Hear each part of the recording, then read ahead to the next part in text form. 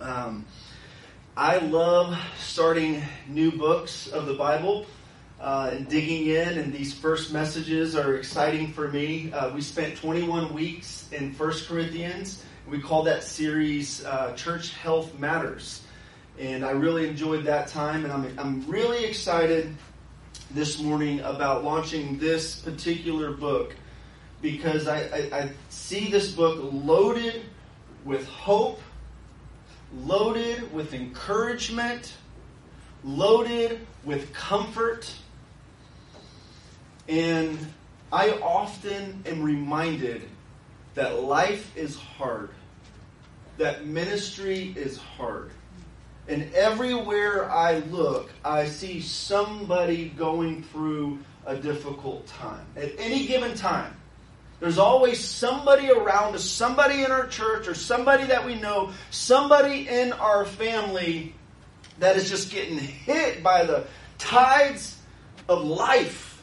That the tides that life is bringing their way, just knocking them down, draining them of strength. And so we live in a world, a post-Genesis 3 world, where life is just tough. Life is hard. And our Lord Jesus didn't want us to be naive about it. He told us, in this world, you will have tribulation.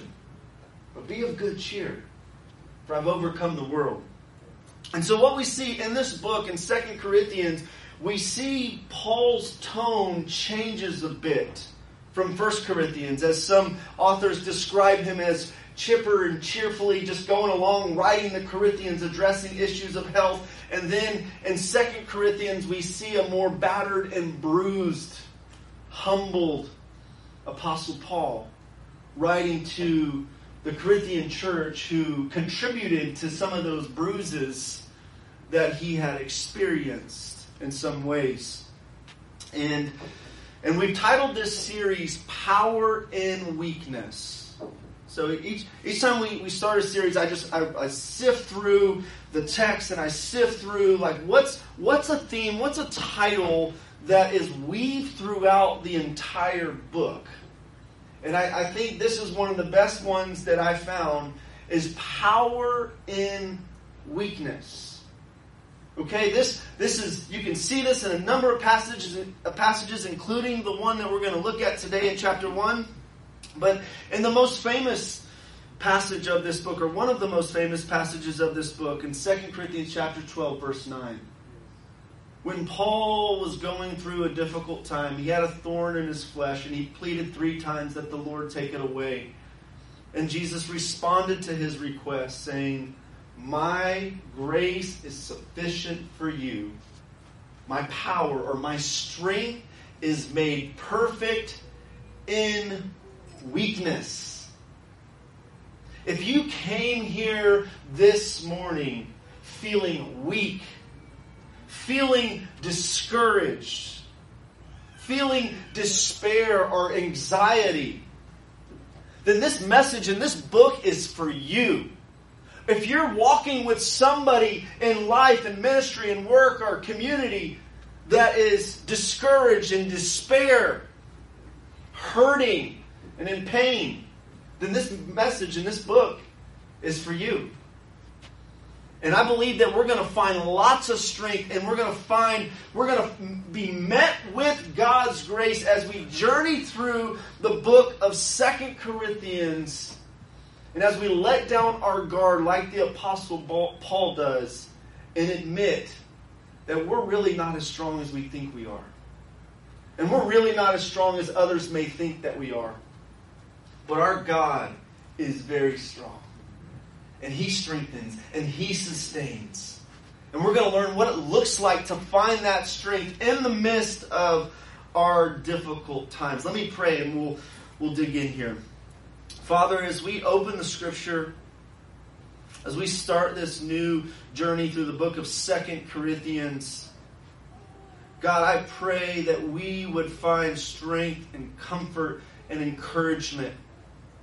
I pray that bouts of depression and anxiety, God, would be overcome in these next weeks.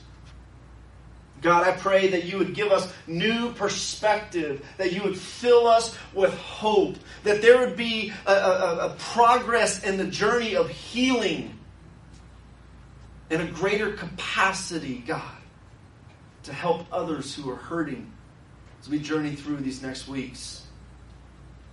I pray, God, that we would grow in our intimacy with you, that we would know you accurately and intimately, and that we would allow the pressures and the pain in this life to push us closer to you, to know your heart better, and to trust your heart when we can't see your hand in the midst of our pain. In Christ's name we pray. Amen. Now let me just start a little bit, just giving some background about the city of Corinth. Now we did this in 1 Corinthians, so I'm not going to spend much time here. Just this year we had this conversation. But here's a helpful quote that I found that I didn't share last time. Corinth was a freewheeling boomtown filled with materialism, pride, and self-confidence that comes with having made it in a new place with a new social identity. The pull yourself up by your bootstraps mentality that would become so characteristic of the American frontier filled the air. Okay? As some theologians describe 2 Corinthians as the second Californians. Or we might say the second Texans. Just get her done. Pull yourself up by your bootstraps. Let's make it work. Right? And Paul is going against the culture of his day, and it goes against the culture of our day, that we're the culture that says just pull yourself up by your bootstraps. You got to make it yourself. It's all about you and you making it happen. And so Paul shows us weakness, and he shows us how to find strength through our weakness. Gordon Fee says that Paul's Corinthians was at once the New York, Los Angeles, and Las Vegas of the ancient world. It was very immoral.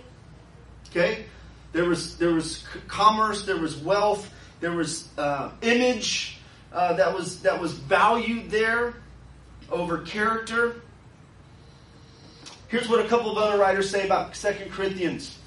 2 Corinthians is the most poignant of all Paul's letters, for we meet him as an almost heartbroken pastor voicing the agonies of his unrequited love.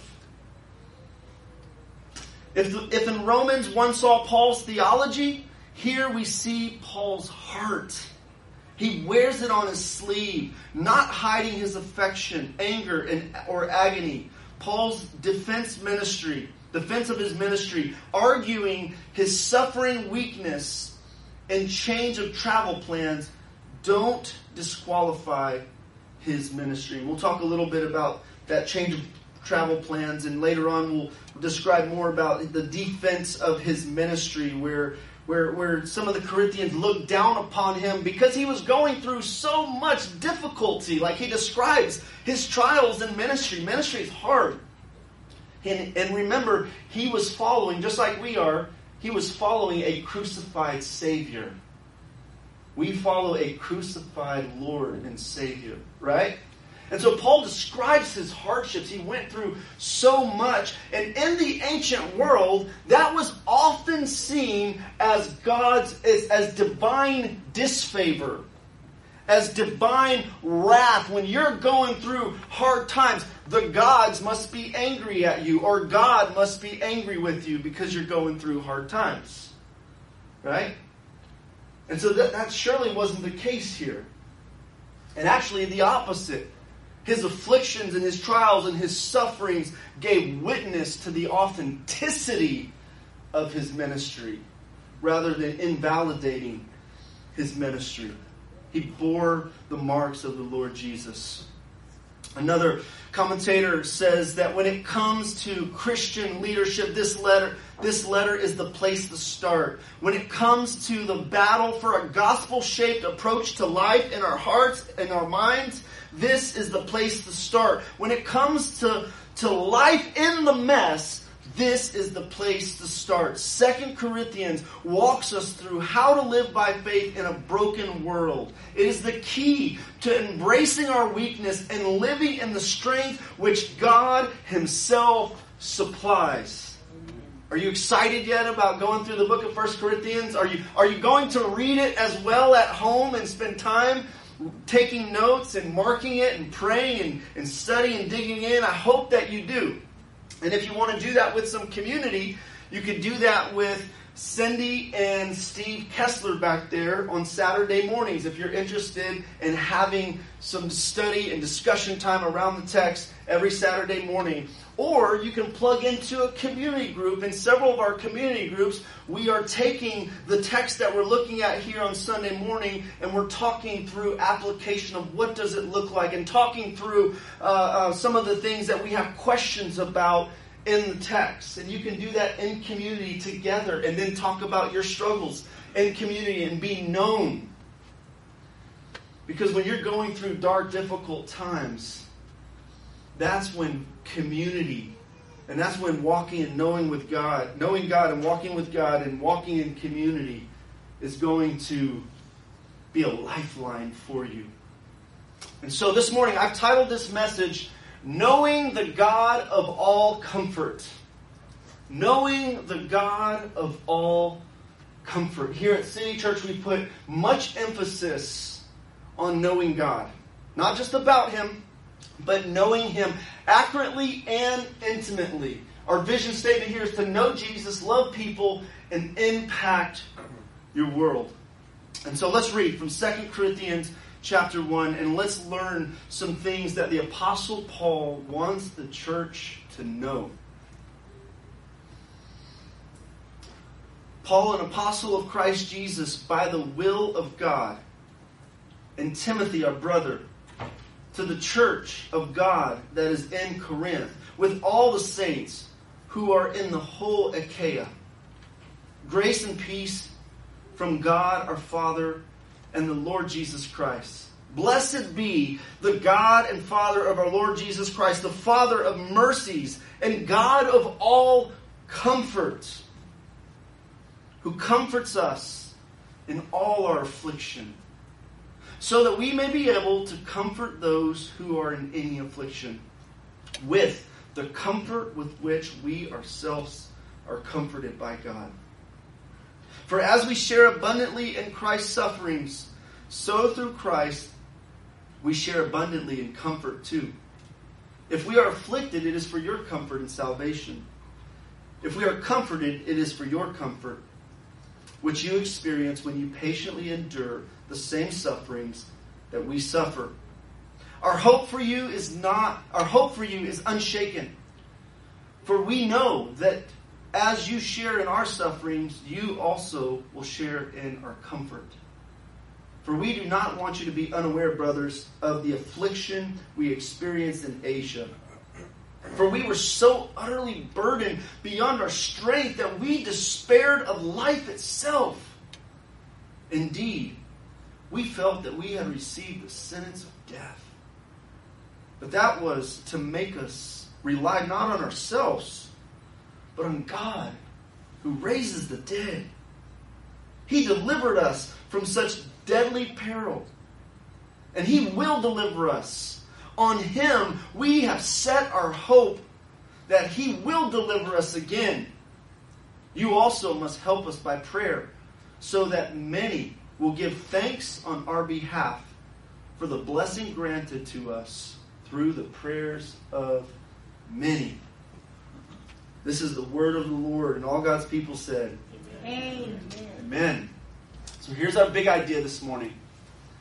God is the source of comfort and mercy, and He walks with us through the most difficult moments of life, giving us His comfort and help so that we might do the same for others and grow in trusting Him always.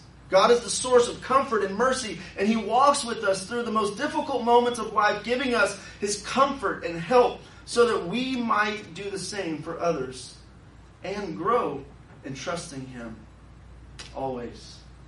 And so first, let's start this morning with one of the things that Paul wants the church to know. He wants them to know the person of comfort, the source, the fount of every blessing, the Father of mercies. Our Father, who art in heaven, right? Our Father, the Father of our Lord Jesus Christ, the one who sent Jesus, the Redeemer, to come and rescue us from our sins and set us free and give us everlasting life with Him in the resurrection. The Father of our Lord Jesus Christ, the Father of mercies. Now, take note when the Bible describes God as, it describes Him, it gives an attribute or a title to who He is in describing who He is. Because these attributes and these titles that are attributed to God in Scripture give us revelation to knowing God. Okay? It gives us insight to know accurately the one true God. And here, in this context, the Apostle Paul describes Him as the Father of mercies, as the God of all comfort. And oh, how sweet it is to know Him when you're going through the most difficult times in life. I want you to think for a moment when you've experienced thirst at the highest degree. Maybe you were playing sports all day. Maybe as a kid you were out riding your bike all day in summertime. And you came home and you're like so thirsty you're going to die unless you get a glass of lemonade. Right? Or maybe you've just been working hard and you just forgot about getting a drink. You didn't have any water around. And just think, in that moment, you get that nice cold glass of ice water. In that moment, at the height or the depth of your thirst, you just take it in. And in that moment, you think, gosh, this is so good. Thank you, Lord. And most of the other time, you don't really think about water. You can take it or leave it. Many of us don't drink enough water throughout the day. We got plenty of water. Plenty of clean water around. We take it for granted. But in those moments of thirst, all of a sudden it becomes so refreshing and so valuable. In that moment, we'll pay, when we're in places where we don't have access to water, we'll pay $5-10 or more for a cold bottle of water. That's a clever business plan there, right? For those who are out there, ball games and stuff, sporting events. Bottled waters for $7. When you go get water for free at Starbucks, triple filtered water, venti, ice water. That's how we roll. Get a coffee too for $2. No. So in that moment, that water's sweet. It's refreshing. It's valued. And when we are at our lowest in life, when life has knocked us around, it's painful. You get the diagnosis from the doctor that it is cancer. All of a sudden, the comfort of God and the reality that God is described as a God of all comfort, Father of all mercies, all of a sudden, this becomes so precious to us. This is our God. He walks with us through these valleys. He's a good shepherd. And this is important for all of us to grasp. Because sooner or later, we're going to go through difficult times in life. The older we get, the more we're going to see tragedy, the more we're going to see people we love get sick and die and just terrible things that just happen in life. But we are not those who go through life without comfort and without hope. We walk with God. He's with us through the fire and the flood, as we sang this morning. He's sovereign over us. And there's beauty. There's beauty in that moment when we're at our lowest and we just don't have strength to carry on. And God just meets us with comfort in some way. J.I. Packer, in his book, Knowing God, says that we are cruel to ourselves if we try to live in this world without knowing about the God whose world it is and who runs it. The world becomes strange, mad, a painful place, and life in it is disappointing and unpleasant business for those who do not know about God. Disregard the study of God, and you sentence yourself to stumble and blunder through life blindfolded, as it were, with no sense of direction and no understanding of what surrounds you. This way you can waste your life and lose your soul. So it's even more painful and difficult to go through life without God. Even when you're walking with God, like the Apostle Paul, or like Job, who was a righteous man, or like Jesus, who never sinned, and many other godly people throughout history. Even when you're walking with God and you're doing the right thing, life just gets hard, and pain and suffering and affliction comes our way. And God knows this. He knows how to carry us through it. But woe to him who walks through the darkest valleys without the shepherd. Woe to him or her who walks through the darkest valleys, the most despairing, dark moments of life without godly community around them to encourage them and to comfort them. Woe to the one who falls and there's no one around to pick them up. And so not knowing God as we go through these difficult times leads to more pain and more despair and more brokenness. And we can let it push us into God. We can let the pressure that we're feeling financially, health-wise, relationally, spiritually, emotionally, mentally, we can let the pressure push us in to seek God with all our heart, to hunger and thirst like the psalmist did in Psalm 42. He said, as the deer pants for the water, so my soul longs for you. See, that should be our response when life is dry and difficult and dark. Our roots should go deeper, and we should pursue God all the more earnestly because He's the source of life. He's the source of mercy, of comfort, of blessing, grace and peace. The Apostle Paul starts his letters with grace and peace.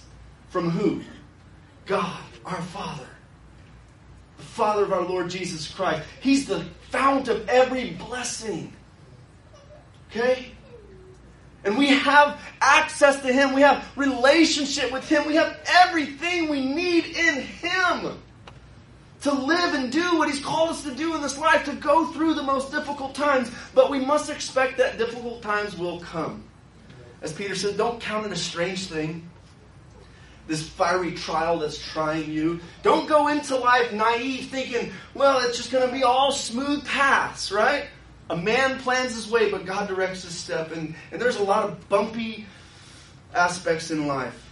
And so knowing God leads to praise of God and trust in Him. The Apostle Paul models that for us here at the very beginning of 2 Corinthians chapter 1. He starts out with, blessed be the God and Father of our Lord Jesus Christ. Okay? The Greek word, I'm not going to try to pronounce it, lest I butcher it. It sounds similar to the word, it's our English word we get, eulogy, eulogy is derived from this word, which means to speak well of, right? To speak a blessing. And this Greek word is used 8 times in the New Testament. It means worthy of praise or blessing, blessed, praised. And this is what Paul's doing. He's praising. He knows God as the God of all comfort, the Father of mercies. God has walked with him through some really hard times. We don't know exactly what happened between his visit with the Corinthians and the first letter and the second letter. And scholars think that this is probably the 4th letter that he wrote them. But he obviously went through some really difficult times. Now, we're told in Acts chapter 19, so after he started the Corinthian church in Acts chapter 18, we're told about some turmoil that took place in Ephesus in Acts chapter 19.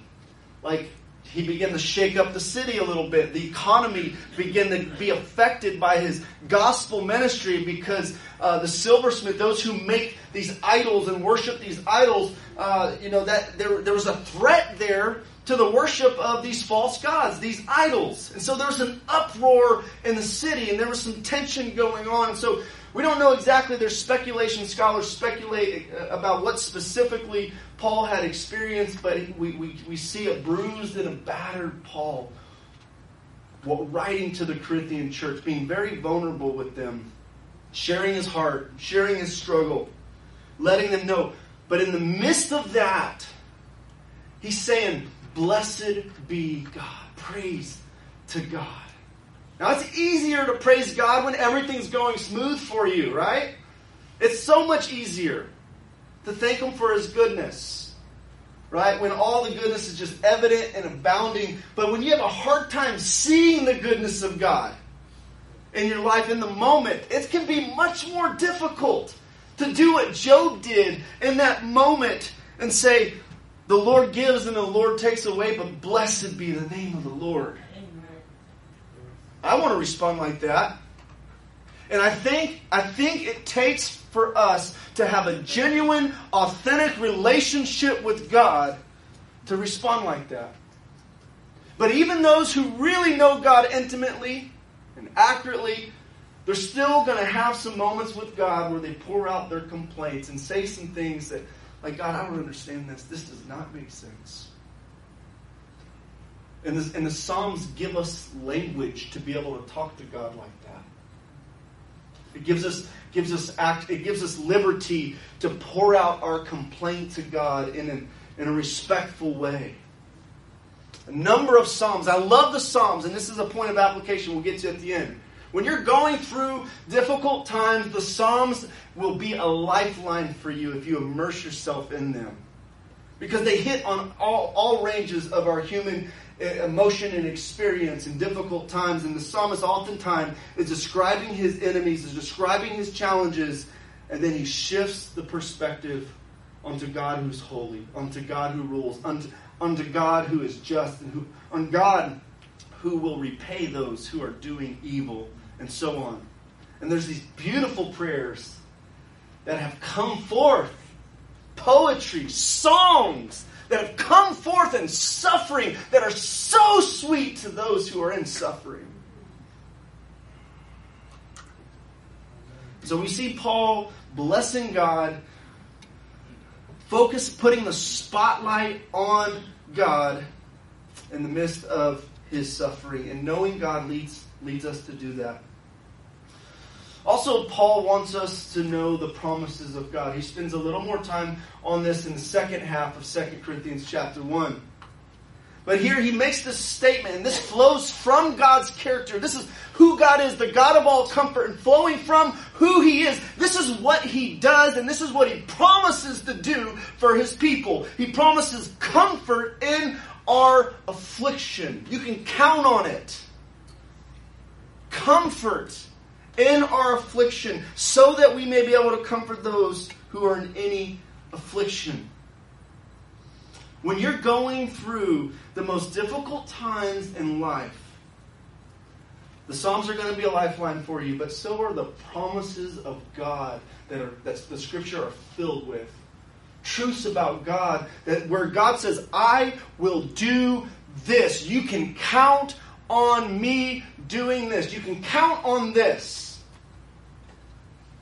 Woe to the brother or sister who doesn't know any of those promises and you're going through it.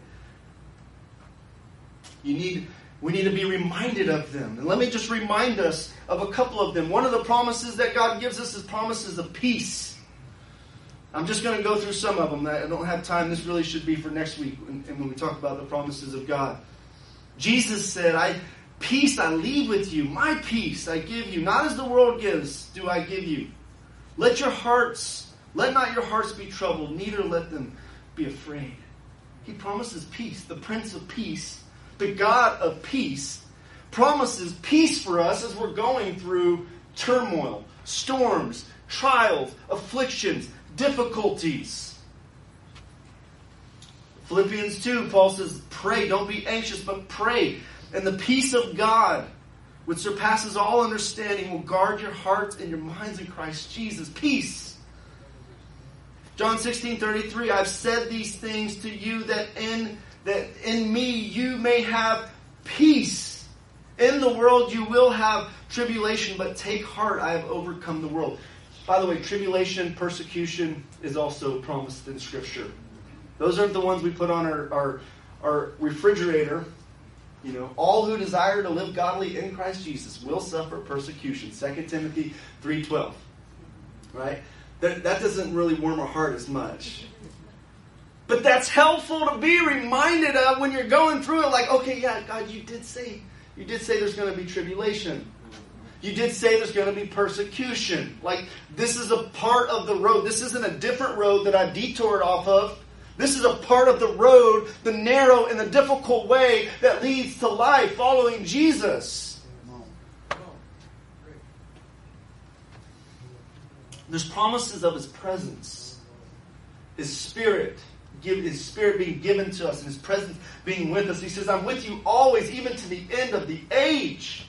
Even as things get darker and more difficult, and deception increases, I'm with you. I'm with you. For He has said, I will never leave you nor forsake you. So we can confidently say, the Lord is my helper. I will not fear. What can man do to me? Promises of strength. Isaiah 40. By the way, Wednesday night, ladies, the ladies are in Isaiah, that latter part of Isaiah. Okay? This is a great time to show up for the women's Bible study because Isaiah 40 through 66 is loaded with comfort and encouragement about God's sovereignty, about promises of strength just like this right here. So show up for that and get encouraged on Wednesday nights. Okay, they recently went over this, I believe. But they that wait on the Lord, wait for the Lord, shall renew their strength. They shall mount up with wings like eagles. They shall run and not be weary. They shall walk and not faint. How about, we'll say in 2 Corinthians here, we could have just did that and just kind of went through 2 Corinthians and some of the favorites that are listed in 2 Corinthians. There's some go-tos in 2 Corinthians for me when I'm in ministry moments or when I need to be reminded of hopeful encouragement that we have through the gospel of Jesus Christ. And this is one of them. This is one that my wife has put on in our kids' room as she was going through the difficult times of motherhood early on when our kids were little. And my wife felt weak and my wife had her struggles. This was a lifeline for her. The words of Jesus to the Apostle Paul, my grace is sufficient for you. My power is made perfect in weakness. Therefore I will boast all the more gladly in my weakness, so that the power of Christ may rest upon me. Promises of eternal life. This is not all that there is for us. There's life after death here. Okay? Beyond this life. There's life beyond this life experience.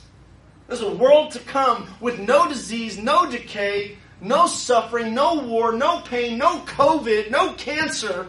There's a world to come that we're looking forward to. A renewed, redeemed world. And we will have resurrected bodies. And Paul talks about the resurrection in 2 Corinthians, knowing, 2 Corinthians 4:14, knowing that He who raised the Lord Jesus will raise us up also with Jesus and bring us with you into His presence. Now take note that Paul looks at his afflictions through the lens of the gospel. And we must do the same. As we try to make sense of what is going on with my life when it doesn't make sense and there's pain and there's suffering and we're surprised that, God, this was your plan, this is the path, why is this happening? We need to be reminded of three things, at least, a number of things, but one is that God created this world good. He's good. Amen. From the beginning, good. Amen. Very good. Amen. He can't help it. But something happened. There was a problem in Genesis 3. Corruption.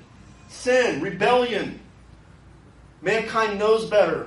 We got a better idea. Listening to the serpent. And so sin has brought destruction in this world. Now know also that God hasn't left the world like this. We think of creation, corruption. We think of the cross. God has stepped into the pain. He stepped into the mess. Christ took on flesh. He came into this broken world and experienced the pain and the suffering, was tempted with sin and yet never sinned. And so God did something about all this brokenness.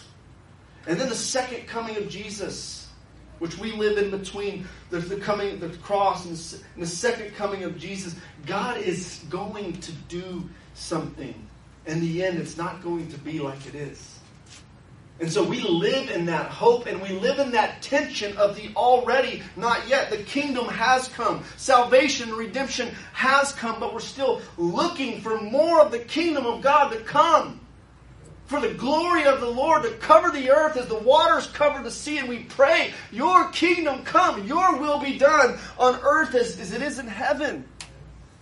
God, bring justice, bring righteousness, bring peace, bring joy in the Holy Spirit. Change out my batteries here. I got it, Steve. Thank you. I'm going to use these. Actually,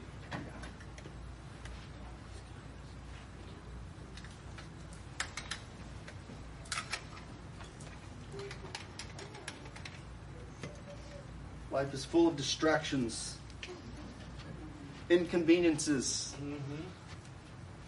challenges. Be ready for it. Head batteries. Make sure you're charged up and you're connected. Connected to the vine. And so we live with this promise of eternal life and resurrection.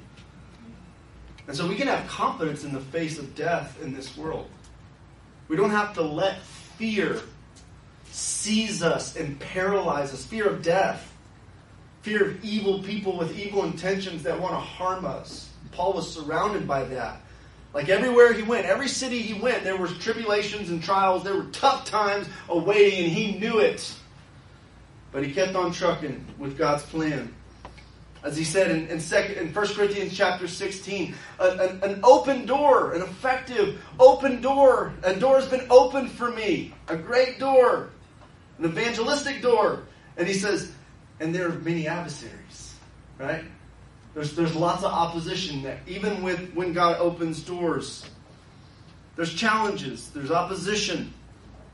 We live with the confidence of God's promise and answered prayer. He hears us. He answers prayer. Promises of help, to give us help in temptation, to give us grace, and to give us mercy. And the list goes on and on. And so if you're going through it, or you want to encourage somebody else who's going through it, camp out on the promises of God and remind them, this is what God has said. That could be a comfort to a brother or sister going through a difficult time. And to your own soul. So what is this comfort that we're talking about? I saw recently, my wife and I were on a date, and there was a young lady who had a tattoo that said, seek discomfort. And I was planning to preach on this, and I was like, should I bring that up? I don't know if, tell me what that means. What do you mean by that? And so we just kind of had the conversation. She's a believer, and it's more about, not living in your comfort zone. So anyways, that's good. I'm not dissing on her tattoo. I think it's cool. But here what Paul's talking about, the Greek word is parakaleo. Okay? It's a word that's used 109 times within the New Testament. Okay? 109 times in the New Testament. And what it means is a call, to call for, to invite, to come, to send, to call upon, to exhort, admonish, persuade, or beseech, or entreat, or implore, to animate, to encourage, to comfort, to console, cheered, or comforted. These are different ways that this word can be translated, and it's a loaded word. It's rich. There's a lot there. And so in our English language, we grapple with ways to translate, and translators do at least, and ways to describe these biblical truths that are presented to us. And so one scholar here that I found helpful on this particular word was N.T. Wright. And he says that the whole idea of the word is that one person is being with another, speaking words which change their mood and situation, giving them courage, new hope, new direction, new insights, which will alter the way they face the next moment, the next day, the rest of their life. And when you put all that together and you put it in a bottle and you shake it up and you pour it out for someone in the middle of deep suffering, the best word we can come up with to describe the effect is probably comfort. Comfort. And so let's look at another thing that the Apostle Paul wants us to know as we're going through difficult times as he was. He wants us to know the purpose of comfort in affliction. The purpose. Now, let me just first say, I think we need to be really careful when we're walking with somebody who's going through difficult times to start with this. I don't advise starting with this. Why is God doing this? Or what's happening? Like sometimes it's good to just be slow to speak. Often it's good to be slow to speak, right? And the ministry of presence, just being with somebody as they're going through difficult times, is really comforting and helpful, right? Sometimes those who are suffering don't want somebody to just come, especially be like Job's friends, the comforters who didn't offer so much comfort because they all had their idea of what was going on with Job. And Job did something wrong. And they were missing it. And so we don't want to be like that. We don't want to be like those so-called comforters that Job had around them and deepen the wounds of those who are already knocked down, already beat up, already in pain and struggling. We want to be sensitive to the Spirit. We want to understand our own affliction that we've walked through and how God might want to use that. Now, I must say, too, it's hard to see clearly when you're in the valley. When life is just bunches of tears daily, it's hard to see through those tears clearly. You just feel pain. You feel like you see walls around you. You're in the valley. It's hard to see the purpose in those moments. But God brings us to mountaintops. He gives us breaths of air. He gives us perspective at different times in our lives. And we must remember what God has done. And so one of the things that Paul says here is the purpose for the comfort that we experience is so that we might give others that very comfort. Paul Tripp, in his book, New Morning Mercies, his devotional, he says he describes his experience with affliction and what God did in him. He says, God so humbled us. He put us in situations where our weakness, foolishness, and immaturity are exposed. I remember how I struggled with the sovereignty of God in the painful days after my father's death. I had previously prided myself in how well I understood and could communicate this important doctrine. But there I was grappling with God's plan. At street level, my dad's story made no sense to me. I wondered, what in the world was God doing? It all looked chaotic and out of control. It was humbling to admit my struggle. But doing so causes me to be more sensitive to and patient with others who struggle with God's rule in hard moments in their lives. So one of the purposes, one of the things that God does as we go through affliction is God helps us to have compassion, sympathy, and empathy for others who are hurting. Sometimes it doesn't make sense to you. Why is this person just like having a hard time getting up or working or just functioning? But maybe you've never lost a loved one, or maybe you've never gone through some life-changing event that just paralyzes you and cripples you.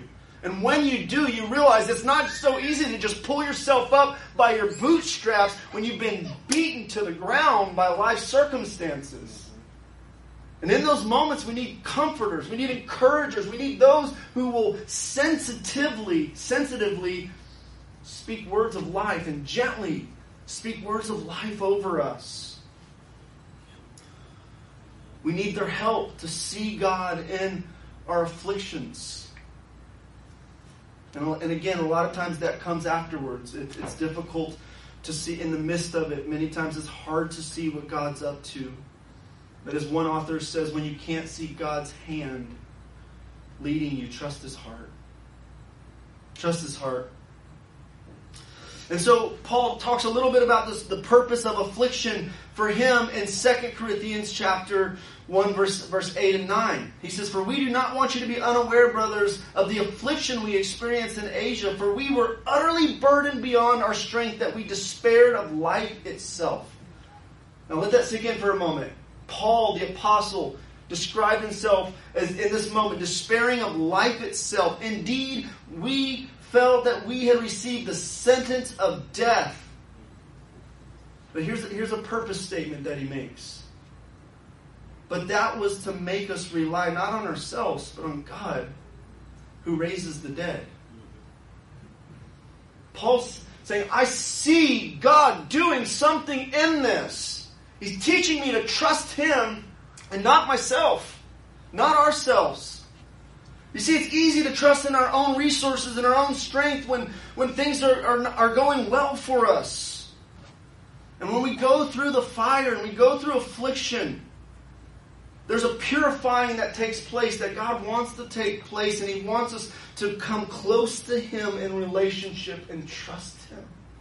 Trust His character, trust His plan, trust that He's good, trust that He's sovereign. Trust that everything we experience as children of God is filtered through Him before it comes our way. I mean, look at the story of Job. Had to be filtered through God before Satan was able to do what he did. And so Paul uses this word, affliction, that's the Greek word is translated, it's used 45 times in the New Testament. And sometimes it's translated as tribulation or trial, distressing circumstances. Pressure is one I think that we can connect with. Or maybe stress. Maybe stress would be a helpful word for us. Stress. Pressure. Okay? Pressure that could be internally. Like, remember Jesus said, my soul is exceedingly sorrowful as unto death. Pressure in the soul. Or externally, maybe there's health issues, relational issues, financial issues. And it could be both. Not pressure. You know what that pressure does to us when we feel it, when we're being squeezed? It brings what's out on the inside. We get to see. Sometimes we get to see good things. We praise God. We trust God. We seek God more earnestly. But more often than we like, we see things that are not Christ-like come out of us when we're squeezed. It's like what you see inside of a bug when you squish it. It's gross. It's nasty. I just want it out. I want it away. I want to be clean of those impurities. And God is committed to our sanctification. He's committed to transforming us into the image of Jesus. And know that you're not alone in your times of darkness and despair. Theologians describe it as the dark night of the soul. Godly people throughout history have gone through these dark nights of the soul, difficult times. Folks like Charles Spurgeon, who said, I am the subject of depressions of spirit so fearful that I hope none of you ever get to such extreme of wretchedness as to I go.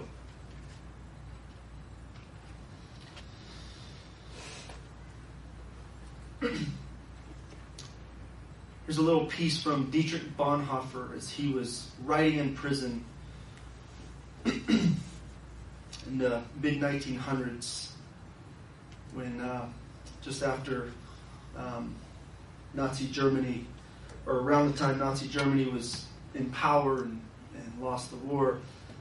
He said, should it be ours to drain the cup of grieving or even the dregs of pain, at thy command we will not falter, thankfully receiving all that is given by thy loving hand. Poetry, beautiful poetry has come out of pain.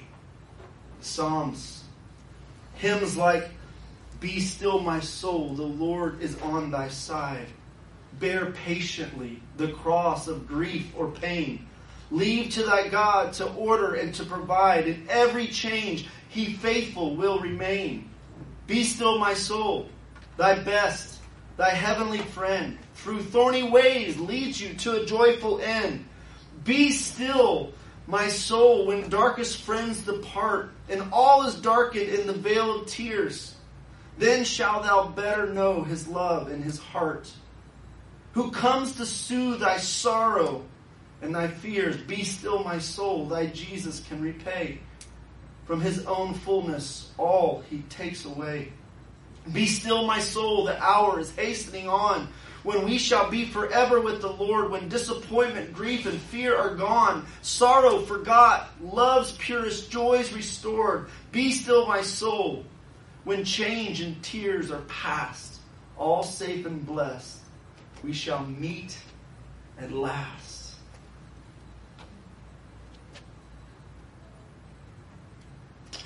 And lastly, let me just finish with know the power of prayer and participate in it. Paul talks about this in verse 10 and 11.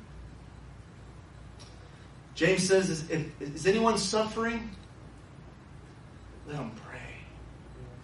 And we should always pray. Paul says, pray without ceasing. But when you're going through affliction and trials and suffering, it's time to focus on pouring out your heart to God. Lest that pressure lead you to hurt and squish others around you. Lest you kick your dog or cat or whatever. Or respond harshly to your spouse or your kids. Because you're just feeling crushed inside and you don't know how to get it out. Pour out your burden to God. Pour out your heart to God in prayer. And Paul says he delivered us. Listen to this. He delivered us from such deadly apparel, and he will deliver us. Notice the confidence in that. Notice the faith. On him we have set our hope that he will deliver us again. You also must help us by prayer. He's calling the Corinthians to be prayerful. Paul believes in the power of prayer. Prayer changes things. So that many will give thanks on our behalf for the blessing granted to us through the prayers of many. Spurgeon says, you or I may take a hold at any time upon the justice, the mercy, the faithfulness, the wisdom, the long-suffering, the tenderness of God, and we may find every attribute of the Most High to be, as it were, a great battering ram with which we may open the gates of heaven. We pray from the revelation of who God is, from knowing who He is. We base our prayers on who He is and what He has promised. We find grace. And so God's called us to be conduits of comfort. What does that look like? What does it look like as we walk with one another in community groups, as we walk with one another in church? Here's just 7 ways that we can be conduits of His comfort to others. Conduits of grace. Okay, first of all, our example as we're going through difficult times. Our example may be so inspiring to somebody else, and we may not even realize it. Right? People have told Rachel Most about her, just the strength that she has walked with through losing several children, babies. Right? And she was just telling me recently that she doesn't necessarily feel all that strength, but there's strength that God is giving her to walk through that time. And her example is comforting and encouragement. And she's living out this verse 4, what we're talking about right now. She just started a nonprofit ministry to help grieving mothers to walk through those really dark, difficult times when they lose their babies. And she's comforting with the comfort that she has received. She's not letting any of it go wasted. God's not letting any of it go wasted. Any of the pain go wasted. God is using it and will use it to bring healing to others. Have you ever considered perhaps God wants to use your scars that were once wounds that He healed you of, comforted you with, walked with you through, that He wants to use those scars to bring healing to other people as you tell your story about God's faithfulness and goodness that are related to those scars that you have in your life? There's purpose. It's not arbitrary pain, affliction. God is always up to something good in the midst of it. So our example, our prayers help bring comfort. I don't know about you, but there are times when I feel like somebody's praying for me right now. I feel like prayer support. There's times where like I feel like I need prayer support. Pray for me, right? And so our prayers can be comfort. Our words, just gentle, thoughtful, hopeful, honest, loving words from the heart of God, can be comfort, conduits of comfort and grace to others. Acts of service, simple acts of service. Just doing little things sometimes when you're going through a really difficult time can mean a lot to people. Gifts, little gifts. A meal. Something, I love that we do that here. The ladies are awesome in this. Okay, there's stuff going on. Send a meal to so-and-so. I mean, that just happened this week. The Sway Singers in community group. Send the meal over to the Diaz as they're battling sickness in their home. Like that's what we do. Our presence. Just walking with one another through the difficult times. Our embrace. A simple hug. Hand on the shoulder. Just being there. Gary Miller says, if we are to serve Christ, then the comfort of the gospel has to be real and fresh for us. And so let me close. I'm sorry for going late. Seek to know the heart and the character of God through His Word and prayer. Seek to know the heart and the character of God. Know Him as the God of all comfort. Know Him as the Father of mercies. Know Him as the Lord gracious and compassionate, slow to anger, and abounding in steadfast love. Know Him as the one, Jesus, who's full of grace and truth. Know His character. Know His heart. Immerse yourselves in the Psalms and the promises of God during times of affliction. Pray those Psalms.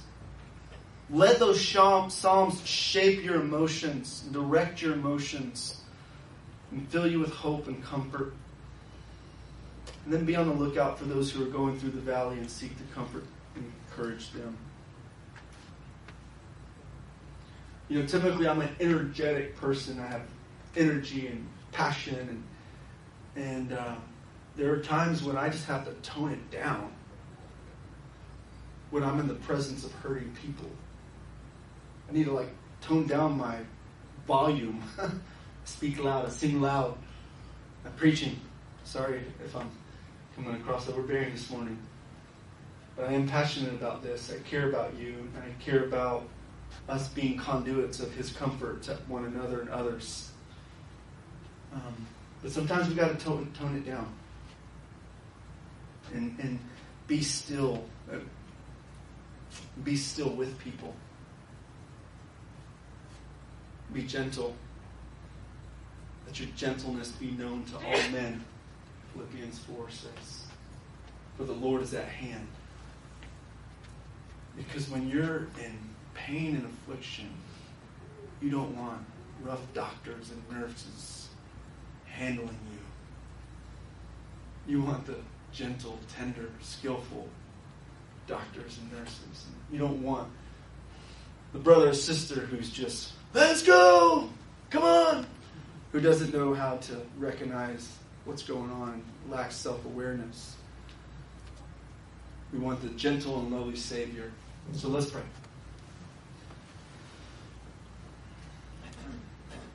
Lord, I know this morning there are a number of trials and pains and difficulties that those present here are walking through. And Lord, you call us to bear one another's burdens and so fulfill the law of Christ. So Lord, teach us to do that. Give us vision for that. Give us strength to do that. May our prayers increase together as a church, and may we enter into labor and intercession for one another. May we see our afflictions and sufferings through the lens of the gospel. And may we grieve with hope and walk through the valley with hope, knowing that God, victory is coming, resurrection is coming.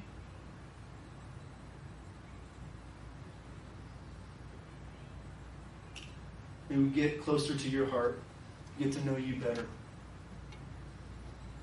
and not let any of our difficulties be wasted.